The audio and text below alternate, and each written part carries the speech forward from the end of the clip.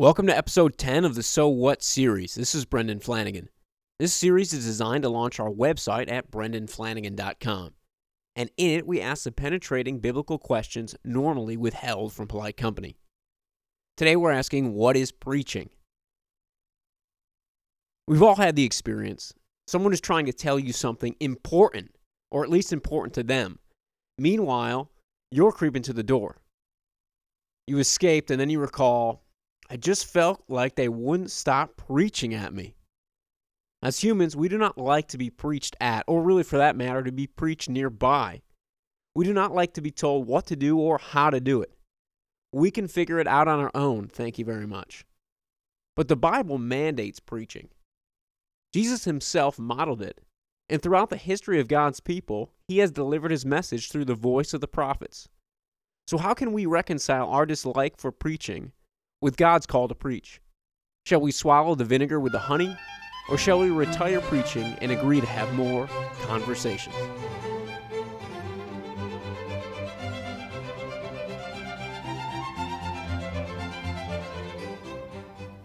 We must begin this episode with an understanding. Not all preaching is good. God-honoring preaching. Some is horrendous, hateful, and embittered. Other preaching is passive, disorganized, and subjective.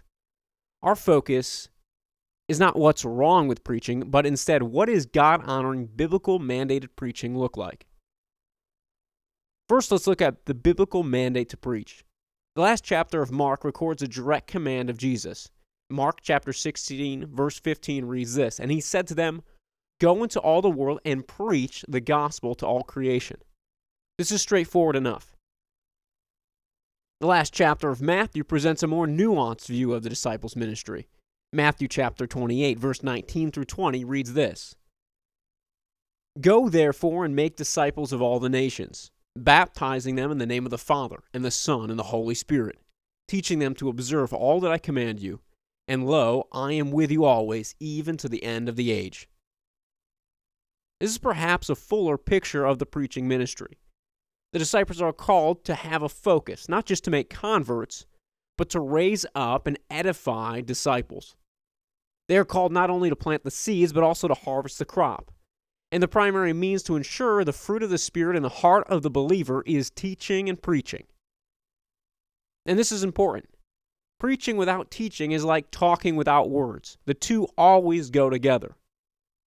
But teaching is only a component of preaching and is not inherently connected to its nature. Martin Lloyd-Jones compares teaching to preaching by saying that a lecture could be given at any time, but a sermon must be delivered now. Preaching has inherent implications for the listener at the moment it's delivered. Preaching has a sense of urgency. Again, using the words of Martin Lloyd-Jones in his book On Preachers and Preaching, he writes this, "What is preaching? Logic on fire. Preaching is theology coming through a man who is on fire. A true understanding and experience of the truth must lead to this. I say again that a man who can speak about these things dispassionately has no right whatsoever to be in a pulpit and should never be allowed to enter one." Strong words, but they're also found in the Bible, and we can see this in the prophet Jeremiah. If we go to Jeremiah chapter 20, verse 9, we read this, "But if I say I will not remember him or speak any more in his name," Jeremiah has been persecuted for preaching the word of God, and he wants to be rid of this ministry. But here's the problem. "Then in my heart it becomes like a burning fire shut up in my bones, and I am weary of holding it in, and I cannot endure it." A preacher cannot be silent. His bones will catch on fire. He cannot hold the message of God within him. And that's why God has placed it specifically within this person through the power of his Holy Spirit. So it can be delivered. It must be delivered to the nation. Not tomorrow, but now. So preaching possesses many qualities of teaching. Yet the former exceeds the latter in passion, urgency, and conviction, while never sacrificing content or clarity. The Greek word for preaching literally translates to herald, proclaim, or announce, and has two components. The first focuses rather obviously on the public delivery, the oration, and the second on the conviction of the listener.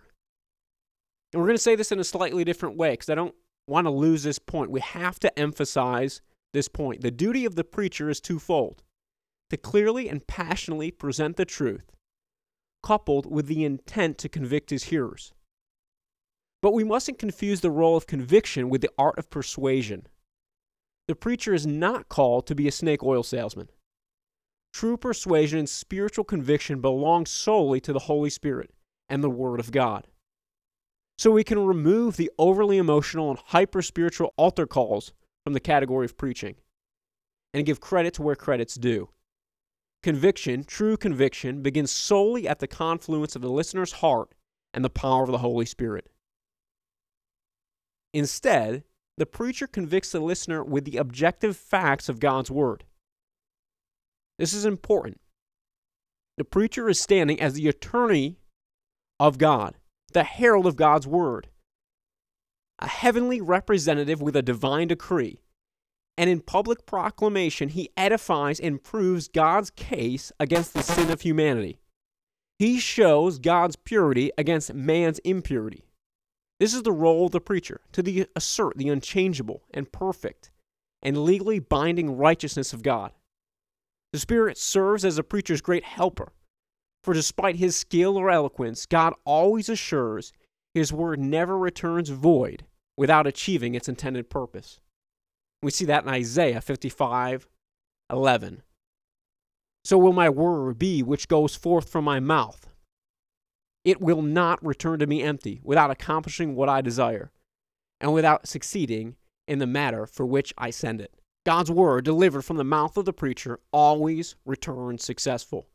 It always conquers in the name of God. So how should an impassioned, Holy Spirit-empowered preacher present the Word of God? He should strive to explain the Scriptures in their entirety, clearly explain to his listeners the meaning of the text.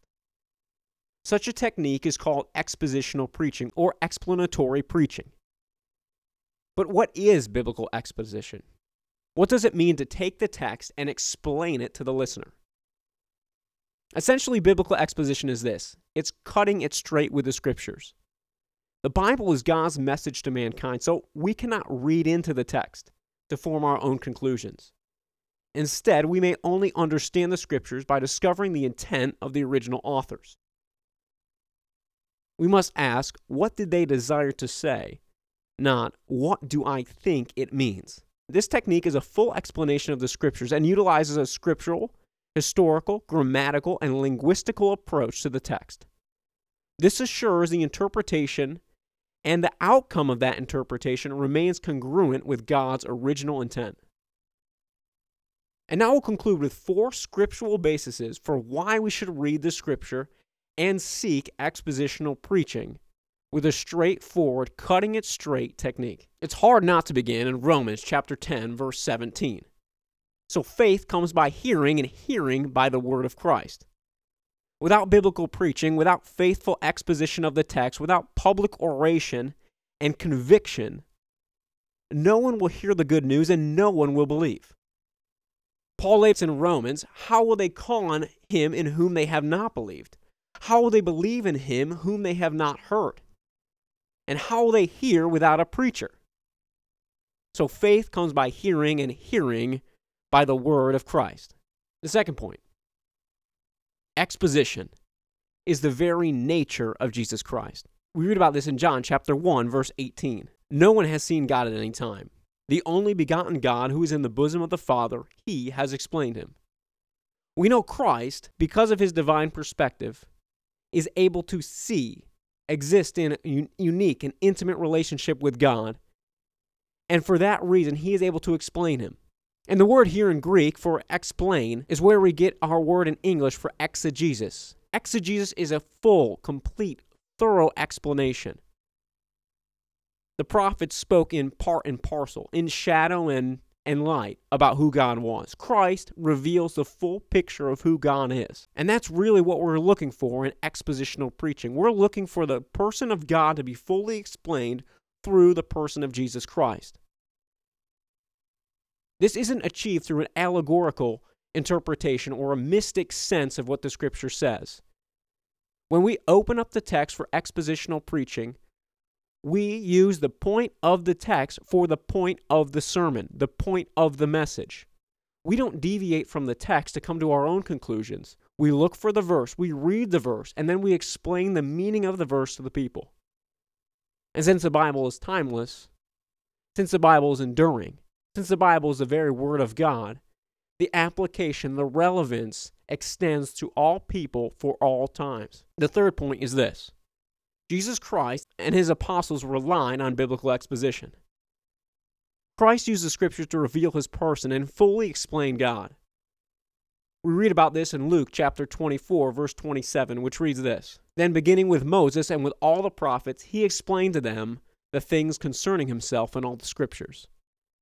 Them is referring to two disciples which left Jerusalem after the crucifixion of Jesus Christ. They were traveling to Emmaus, and Christ met them on the road in his ascended body and used the scriptures to explain his case, to prove the fact that he had to die and rise again.